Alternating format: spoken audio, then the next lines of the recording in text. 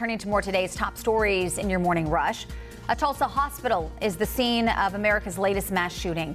5 people are dead, including the gunman who opened fire inside the Oklahoma hospital. Tulsa police say the gunman was armed with a rifle and a handgun and appeared to have died from a self-inflicted gunshot wound.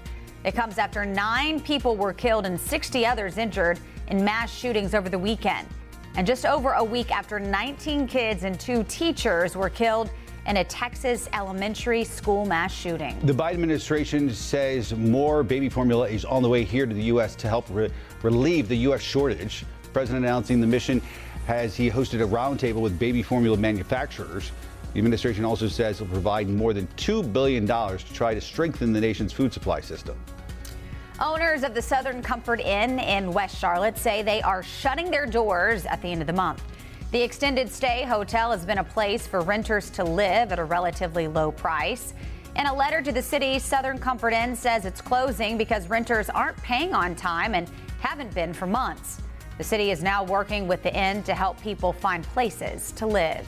Congressman Madison Cawthorn set to be in court today for a speeding ticket. Back in January, he was cited for going 17 miles over the speed limit while driving in Polk County.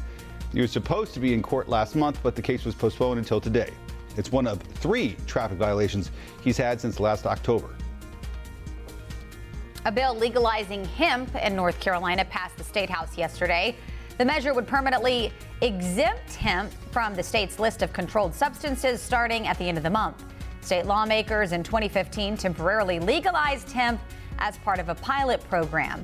Hemp legalization is set to expire on June 30th. The bill returns to the state Senate for a final vote. And that's it for your Morning Rush.